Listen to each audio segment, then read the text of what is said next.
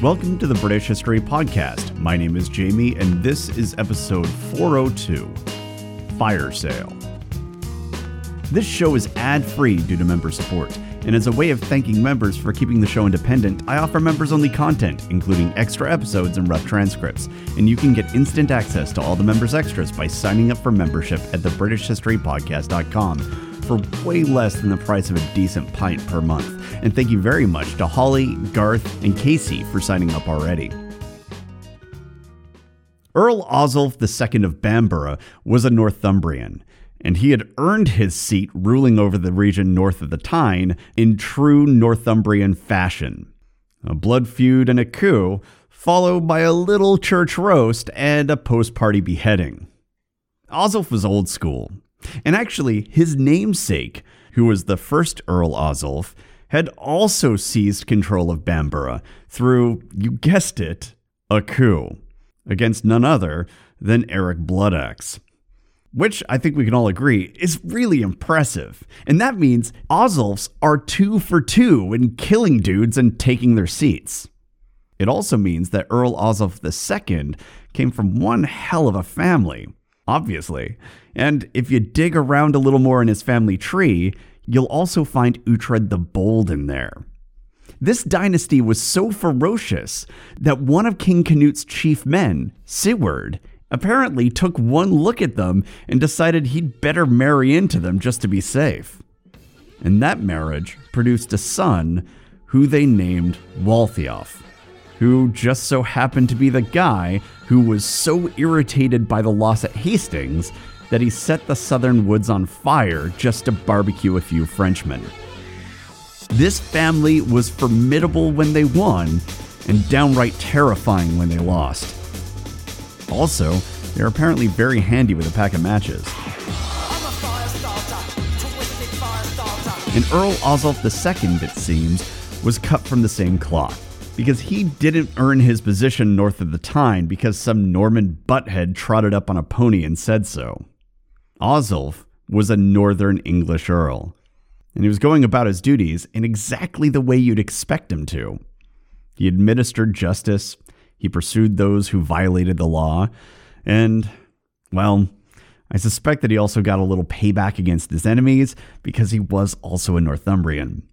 But importantly, he was leading from the front, and when there was a crisis that came before him, he took it head on.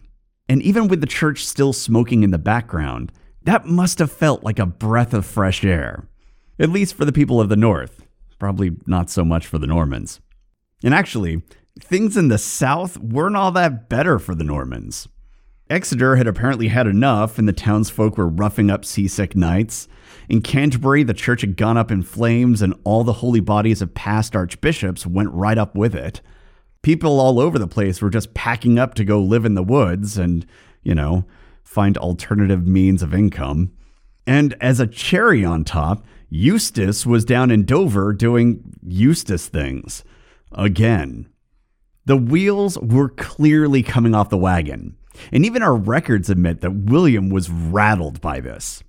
The situation was so bad that King William seems forced to halt his victory tour in Normandy, leave his wife, who was likely pregnant at this point with the future King Henry I, and rush back to England, which meant he crossed the Channel in winter. And he was in such a hurry that he was even doing that at night.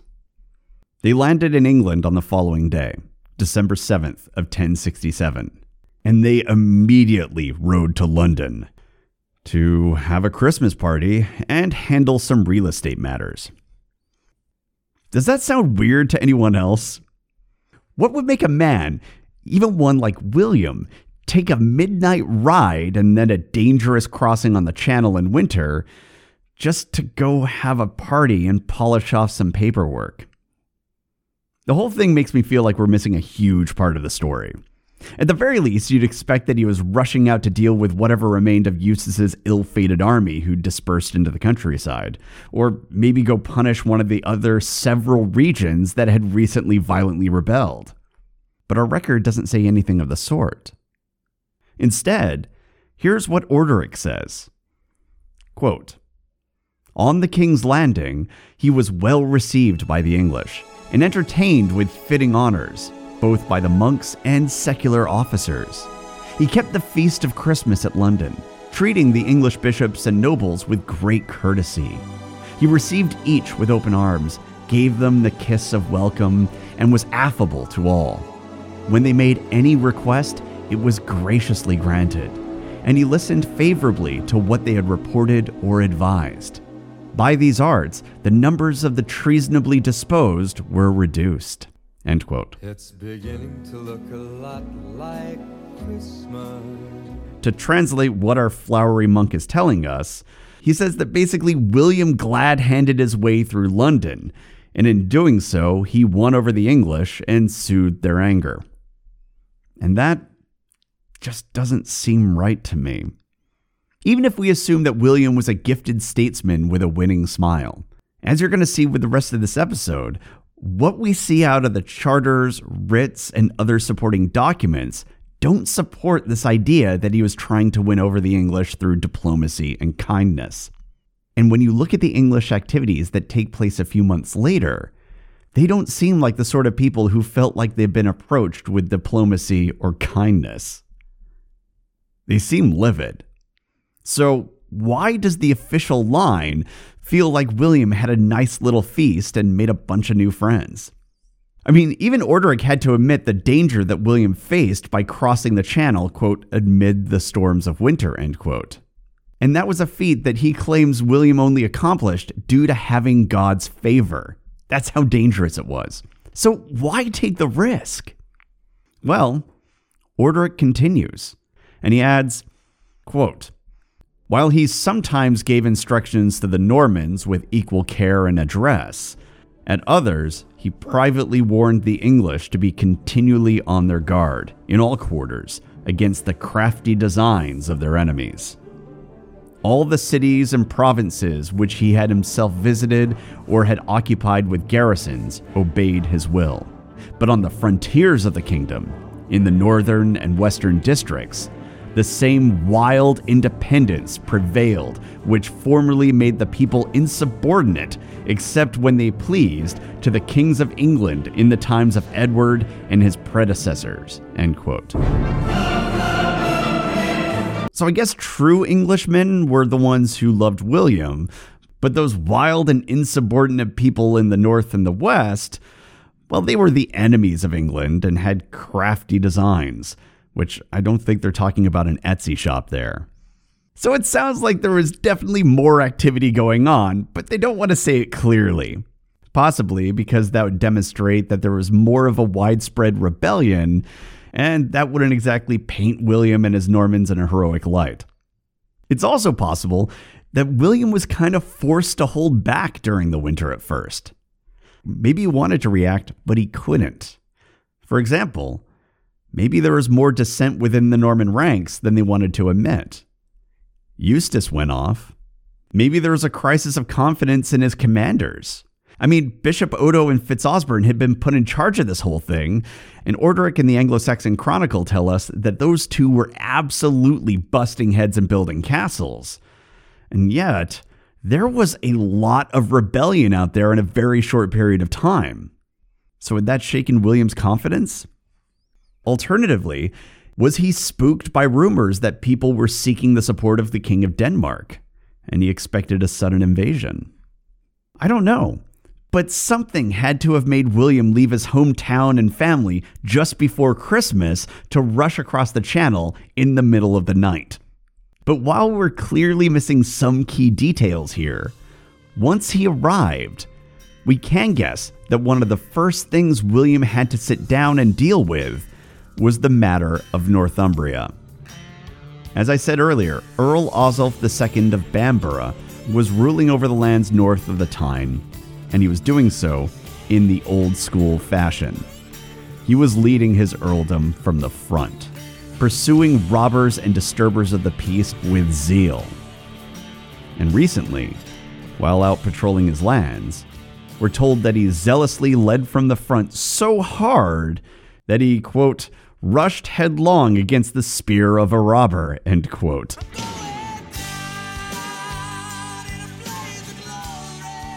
Live by Northumbria, die by Northumbria.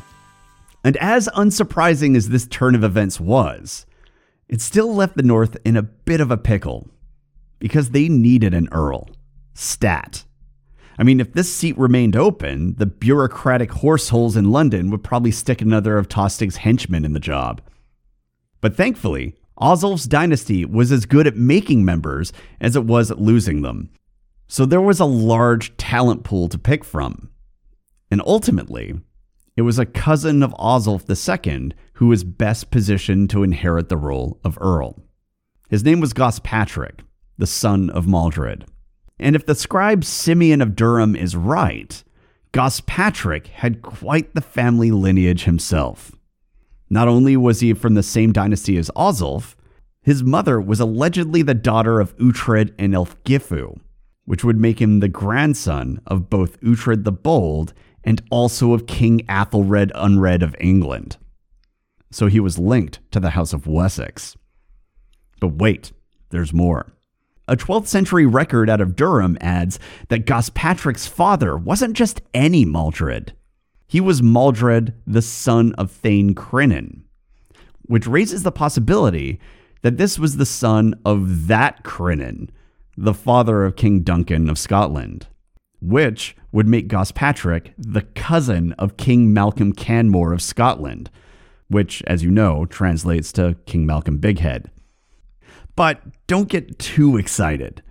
As you know, in Scotland, mothers are as important as fathers, often more important, and we're not told who his mum was. So even if his father really was the son of that Crinan, it might not have been enough to get him an official slot in the dynasty unless his mother was also from a powerful line.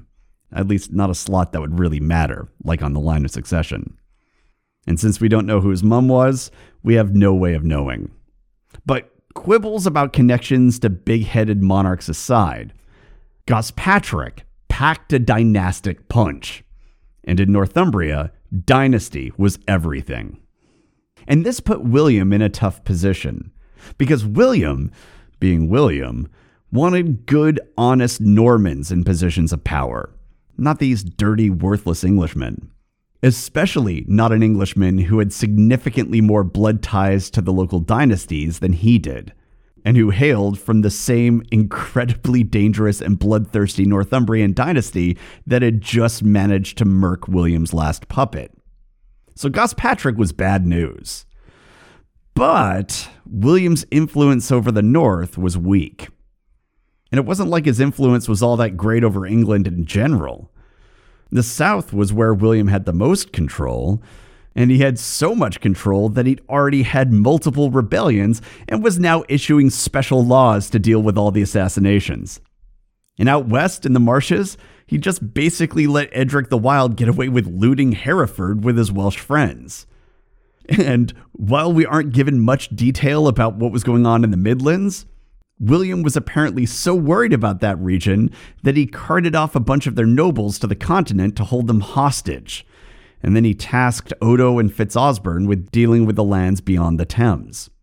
And from the look of things, the Normans weren't exactly winning hearts and minds here. So if you were William and you were trying to hold on to a foreign land full of people who hated you and whose ways you didn't understand, while all your forces were also clamoring for payment, how would you handle the matter of Gospatric? Well, William decided to cut his losses. If he couldn't give the earldom to a Norman, he could at least turn a tidy profit off the situation. So he agreed that Gospatric could become earl, if he paid for it. And considering the crazy fees that this guy was charging for mere abbeys, you can only imagine what sort of price he had in mind for an earldom.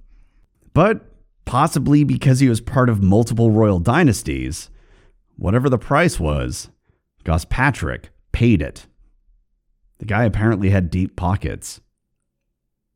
And when that happened, William probably should have asked himself why this guy was so eager to pay the fee, and what he planned to do once he was in power in Northumbria. Because this descendant of Uhtred the Bold, and this cousin of multiple kings, certainly had a fierce look about him. I'm sure it'll be fine. Everything's fine, you guys. That's why after William rushed to get across the channel in the middle of winter, the record changes tone and starts to sound like he was mostly surfing medieval Zillow and getting ready for Christmas. Because he totally had this under control.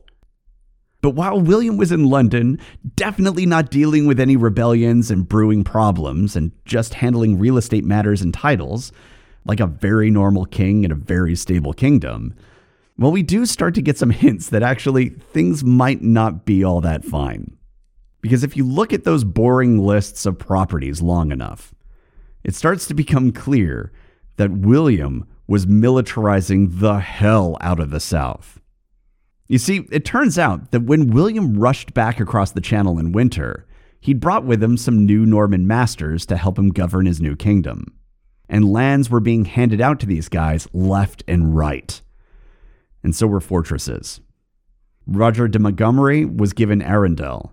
Humphrey de Thiel was given Hastings. William de Warenne was given Lewis. And Robert of Mortain was given Pevensey. And all four of these new lords proceeded to secure the Norman hold on Sussex through their castles. William was installing the elite figures of Norman society right in the heartland of the House of Godwin. This strategy, like almost all of the new Norman rule, was modeled on the continental style. They would exert control over the surrounding areas through military force marshaled from their castles. And the four that I just mentioned would go on to become four of the Sussex rapes, with the fifth at Bramber being established by 1084. And a rape in this context is a subdivision of land, kind of like a shire.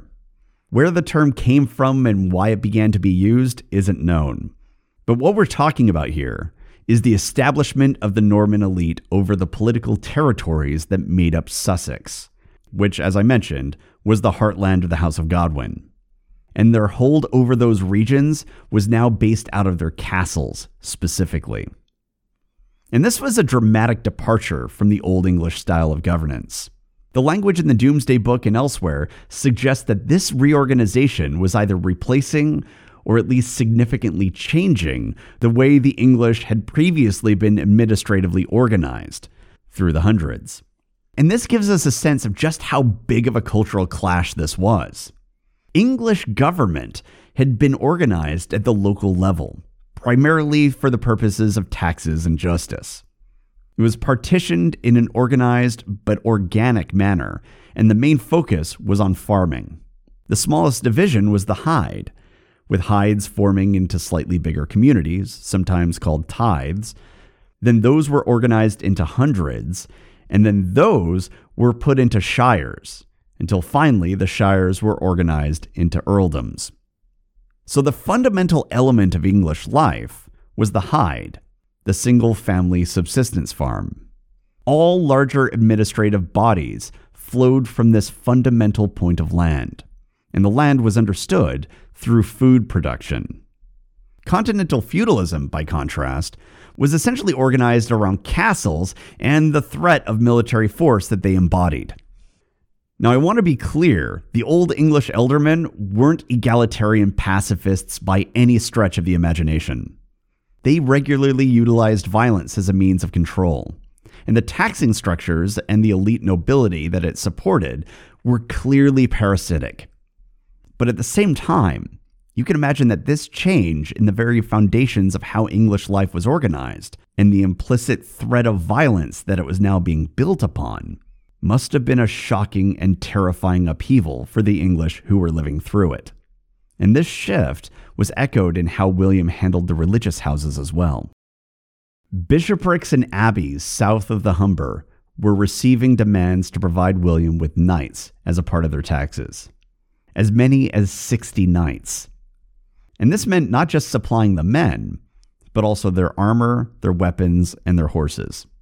The violence and the people who meted it out upon the public was coming from all directions, even from the holy houses. Now, bishoprics weren't strangers to mounted fighters. Many of them already maintained a small number of fighting men. But those mounted fighters were retained for personal protection of the bishop when he was traveling around or under attack. But now, they were for the use of the king, and they were also required to produce a lot of them. And here's a fascinating aspect of this requirement.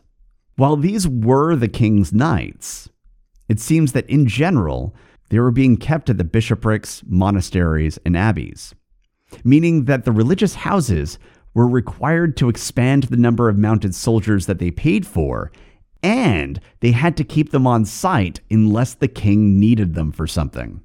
And we can see in the records that knights were living and dining within the monastic communities, which, as you can imagine, was more than a little disruptive, especially if, to fill their quota, they had to hire on some Norman knights, who were men who weren't exactly of the monastic disposition. And predictably, it wasn't long before you can find records of the religious orders starting to complain about the situation, because it's kind of hard to live a life of quiet contemplation when your monastery has been turned into a frat house and Sir Ralph over there won't even pass the bong. And on the surface, this all seems just like open antagonism of the English, right? But actually, there was likely a solid strategy behind this. These bishoprics and abbeys weren't just wealthy. Many of them sat on strategically important positions as well.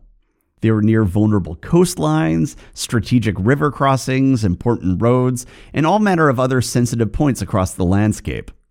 So they were places where, if you were concerned about rebellions and invasions, you might want a few soldiers who were loyal to your regime.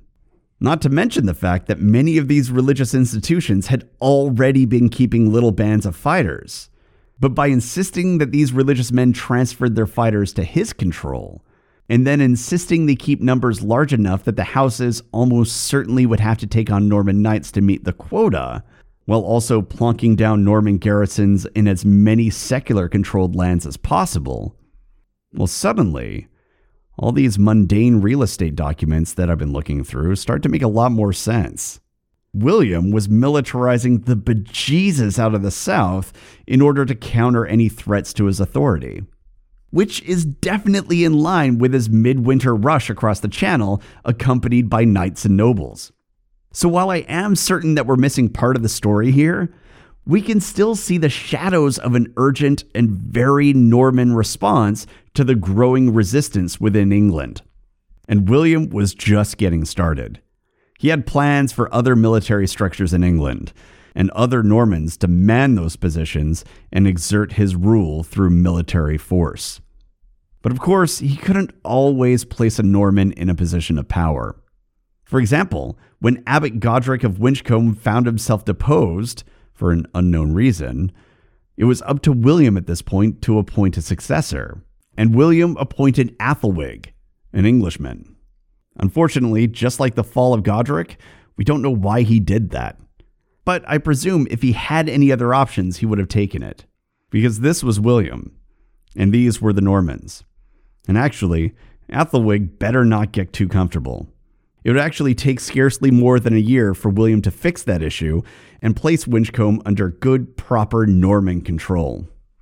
And so the big picture here is the rush to get into England in winter and put loyalists all over the south and station them in castles. Well, none of this strikes me as something that William would do unless things were going a bit sideways on him. And William was the kind of guy who responded to threats by going even harder. And predictably, upon his arrival, those Norman land seizures, which were already punishing, accelerated almost exponentially. This escalation seems entirely in line with William's approach to rule. But there's another element that also helped accelerate this process, because in this case, he also appears to have been enabled by the Pope. That penitential ordinance that William and his army received was written very carefully. And then it was analyzed even more carefully by the pack of nerds that William employed.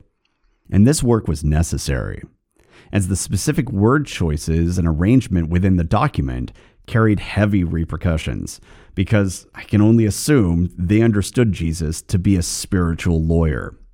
And one of the most important decisions the holy men made when constructing the ordinance was distinguishing murder at Hastings from murder committed immediately after Hastings from murder committed after the coronation. And then those post-coronation murders were further distinguished from good old regular murder, and then murder of people who were, quote, still resisting the king, end quote. And that is an important phrase there at the end. Still resisting the king. You can't still be resisting the king after his coronation unless, he was already king before the coronation. So apparently, God & Sons LLP had legally determined that William was already king, starting at least at Hastings. And all of this had some serious repercussions for real estate law. Because this meant that all the people fighting for Harold at Hastings, and all the people fighting for England or for Edgar the Atheling after Hastings, weren't actually fighting for king and country. They were fighting against king and country. And as such, they were rebels who had forfeited their lands. And we already knew that this was how William saw the whole thing. But what this document does is show how the church itself understood the matter. And this ordinance was approved by the papal legate, which meant that the papacy had also signed on to this perspective.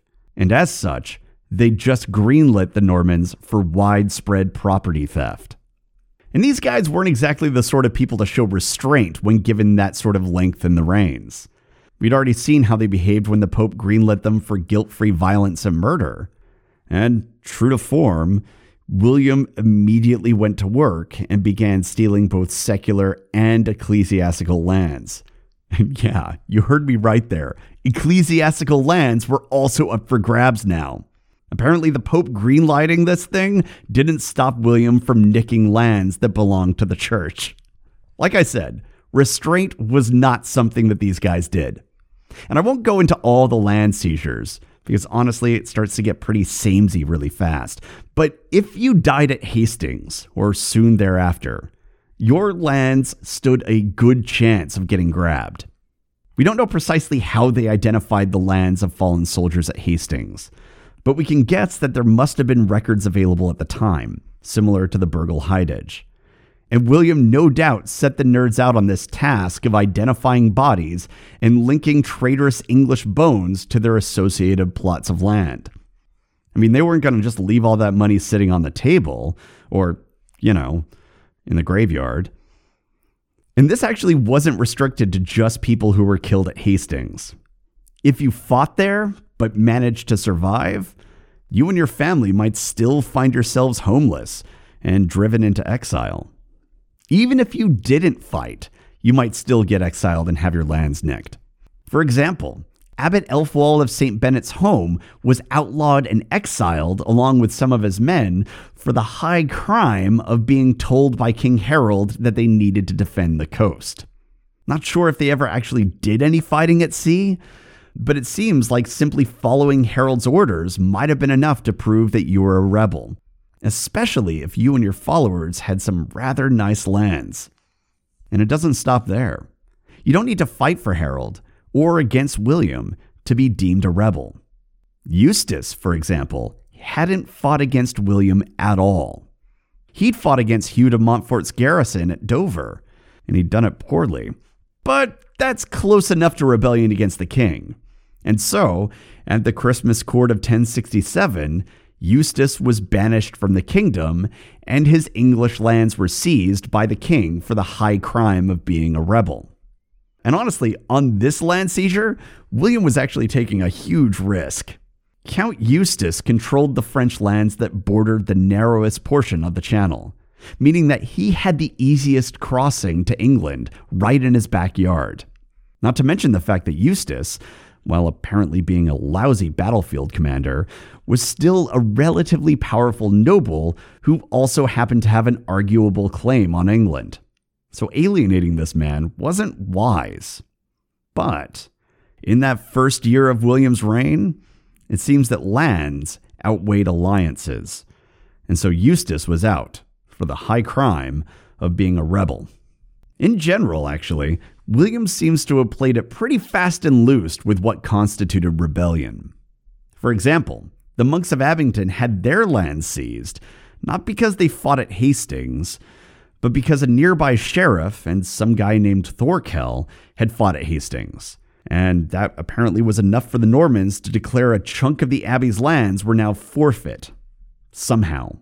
And this kind of work must have gotten really overwhelming, because William pretty soon began to delegate the responsibility of finding and acquiring lands to the English themselves. For example, Bury St. Edmunds was given a writ instructing them to locate and hand over all the lands that had formerly been held by anyone who had died at Hastings. So William was ordering the monks to snitch and render homeless the mourning families of anyone who'd answered the summons of their king. And this, it seems, was happening all over the South. Now, there does appear to have been some form of due process, since we do have records of Englishmen complaining that, for example, the occupying Norman lord failed to produce a king's writ, which was basically a piece of paper with a king's seal on it, saying that he had proper possession of the lands that he was claiming and occupying. So we can assume that random Norman squires couldn't just roll up and take your farm on their own authority. They needed a bit of paper with a fancy wax seal to be able to do that. But this likely has more to do with William demonstrating his own authority than it does with him protecting the English from unjust seizures, because he really does seem more than happy to break out the wax whenever duty called. And he only appears to have gotten frustrated when people grabbed lands on their own, presumably without letting him get his beak wet first. Now, like the fortifications, these land grabs mostly happened in the South, presumably because that was the area where the Normans had the most control. And also because the South was the old seat of power for the House of Godwin. So if you wanted to root out the nobles who'd fought at Hastings, and thus rebelled against king, country, and God, well, that's where you'd find most of them. And as Jesus so often said, it's easier for a camel to pass through the eye of a needle than it is for a Norman to pass on the chance to steal that camel under false pretenses. Things got so bad that the scribes of the Anglo-Saxon Chronicle actually wrote about it, telling us that upon returning from Normandy, William, quote, gave away every man's land, end quote, at the Christmas court that he was holding. And amazingly, this would have been the best Christmas the English had had under their new king so far. I mean, at least the knights weren't setting their houses on fire this time. And when the scribes said every man's land, that was almost certainly hyperbole. But at the time, that must have been how it felt. Even based on the records remaining, lands were being transferred from the English to the Normans at a scale never before seen. And considering how the Normans appear to have felt about the English, that meant that England was being parted up and handed out to people who actively hated the English. And predictably, the English were getting real tired of losing the family farm to a bunch of illiterate pony riders who kept calling them country bumpkins. Now add to this the fact that the political atmosphere of 1067 was already so bad that there were mysterious church fires, rebellions, and midnight rides across the channel. And you start to wonder what it's going to take before this boiler blows. But maybe that was the idea. There's a chance that William was hoping to inspire more people to rebel against him, so he could use that rebellion to claim even more land. Hindsight shows us that the Norman occupation was very motivated to remove the English from positions of power and wealth. And punishing rebellions was one of the most effective ways they were able to do that. So maybe William knew his escalation of land theft and blatant unjust accusations would enrage the English, and he was intentionally provoking them to just speed up the whole process. I don't know, but every move he was making against his new subjects seems designed to piss them off. And as if on cue, right on the heels of all of this theft, William also issued a great geld. It was a geld so big and so punishing that John of Worcester would later describe it as insupportable. A sum of money that was so huge it could only be understood as openly cruel and unjust. And then, at some point, Exeter launched into open rebellion. We don't know when it started, nor do we know precisely why it started. And that's pretty typical of rebellions. They're organic and unpredictable, and so it's hard to spot the exact moment when they begin. And in the case of Exeter, The rage had been rolling for quite some time, even before they opened 3 cans of whoop-ass on those seasick nights. I mean, average people don't tend to do that unless they're already well past their limit. So this appears to have been building for quite some time. But Orderic tells us that it was Exeter who was, quote, the first to contend for freedom, end quote. He tells us that the entire city, both young and old, were raging furiously, not just against the knights, but against all Frenchmen. They had had enough. The people of the city went to work repairing their walls and towers and constructing defenses. They sent out word to neighboring towns and cities, telling them to get down here and join up. They sent out riders to neighboring districts and began building alliances. And the cool thing about Exeter is it's just a small jump to get to Brittany and Ireland. So I have an idea of who they might have been looking to ally with. This city was also cosmopolitan. It was a trading city. They had merchants and craftsmen within it. And the citizens told every foreign merchant and craftsman that unfortunately they were detained and they would need to be put to work further fortifying the city. So this was now far beyond an emotional outburst leading to a satisfying ass-kicking. This was a full mobilization for war. And it wasn't just village folk either. The city was home to none other than the mother of King Harold Godwinson, Githa. And with her, we're told, were a large number of English nobles' wives, who were likely highborn war widows. And given their rank, these widows may have been heavily involved in the preparations for war, and were likely involved in the diplomatic efforts to try and gain allies and establish a broader rebellion against William. Now, of course, without a full record, we can't be sure exactly what the plan was, but it was probably to hold Exeter long enough to encourage their neighbors to join the rebellion, and then wait for reinforcements to come. Potentially from Ireland, as Harold's sons appear to have been building alliances there. And this actually wasn't a crazy plan. England had a large military capacity. So large, in fact, that they managed to fight 3 bloody battles in 1 year and still have fighters to spare. So if the warriors of England mustered, that could change everything. And who better to rally support and inspire fighters than the fallen king's mother and the grieving widows of thanes who were killed unjustly by the Normans? Furthermore, Githa was a Godwinson. She had ties and lands all over the south, including right there in Exeter, which meant she had people she could call on. There was a very real possibility that she could kick up a full-scale rebellion. Now, we don't know who answered the call and who didn't, because records are sparse. Even if this wasn't the Dark Ages, this would probably still be a problem, because it's generally not a good idea to leave a paper trail when you're starting a rebellion. But it does appear that some people were swayed by Githa's plea, because according to local tradition, Abbot Eldred of Abington broke his ties with William due to Githa's rebellion. So this thing was starting to kick off. And when William received word that Exeter, after roughing up his knights, had now launched fully into open rebellion and were manning battlements and seeking allies for war, William sent a messenger asking if the people of Exeter would kindly take an oath of fealty to him, their rightful king. That is wildly out of character for William. I mean, he's not exactly the kind of man to underreact to rebellion.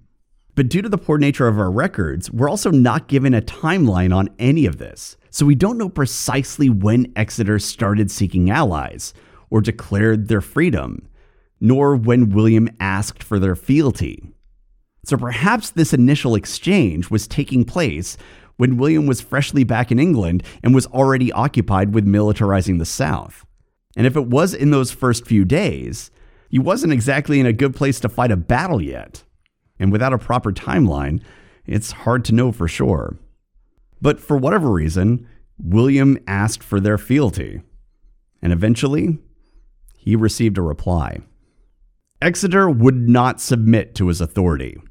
They would not swear him fealty. They would not allow him into the city. They would not allow his men into the city. And they would not, I assume, eat green eggs and ham. But they were willing to make one concession to the Horse Lord. If they must, they would pay him tribute. You know, like a raider. Bold move, Exeter.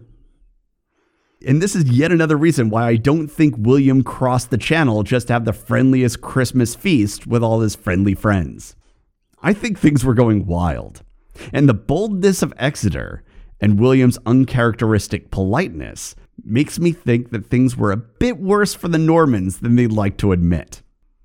But William wasn't the type to hold his tongue for long. And when he caught the cheek in Exeter's reply, he got pissed. We're told that he spat that it didn't suit him to have subjects on those conditions, and he ordered his army to march west to Exeter. I don't know how many, if any, communities joined Exeter's rebellion. Based on the record, it seems like it was either few or none. And that actually does make some sense to me. Githa, despite having the advantage of being a Godwinson, also had the severe disadvantage of being a Godwinson. These people had made as many enemies as they'd made allies. They were ruthless, they were power-obsessed, often unscrupulous, and sometimes cringy. One had kidnapped a nun for a sex holiday, and another had rumors of revenge cannibalism. And this wasn't even this family's first rebellion against the crown. And as far as success in matters of war went, because that would be really important if you're starting a war, well, that was a mixed bag, obviously. I mean, Hastings wasn't exactly a banner moment. And you could actually argue that their biggest military success was at Stamford Bridge. Unless, you count Tostig, who lost that fight and was also a Godwinson. So like I said, mixed bag. And that's before you even get to the rank misogyny that Githa was probably facing. I mean, sure, she did have her grandsons, but they were probably only in their late teens to early 20s, and they were also still, fucking Godwinsons. All rebellions, by their nature, are uphill battles. But this uphill battle was already laid with traps that the dynasty themselves had set. And it seems that the English nobility, who had already shown a high degree of willingness to stay home whenever the Normans were in the field, well, they decided to let Githa and the people of Exeter handle this on their own. And when the elders of Exeter, which I assume the scribes mean the wealthy male lords, got word of the approaching Norman army, were told that they decided to go out from their walls and meet with William to come to terms. And the terms were exactly what you'd expect from an English noble from this period. How many hostages would you like, sir? How much fealty would you like me to swear? Those sure are nice boots you're wearing. Would you like me to polish them? Yeah, they rolled over immediately. But Exeter was a large city. And the guys who were meeting with William, those were just a few old rich guys. And when the stuffed shirts returned to the city and declared the fight was over, well, the people of Exeter had something else in mind. The cowardice of a few thanes didn't change anything for them. The people of Exeter were clear. They weren't going to swear fealty to some Norman lord. The term stood. He could take his tribute, like the raider he was, or he could swim back across the channel where he came from. It was war. If you have any questions, comments, or concerns, you can reach me at thebritishhistorypodcast@gmail.com. Thanks for listening.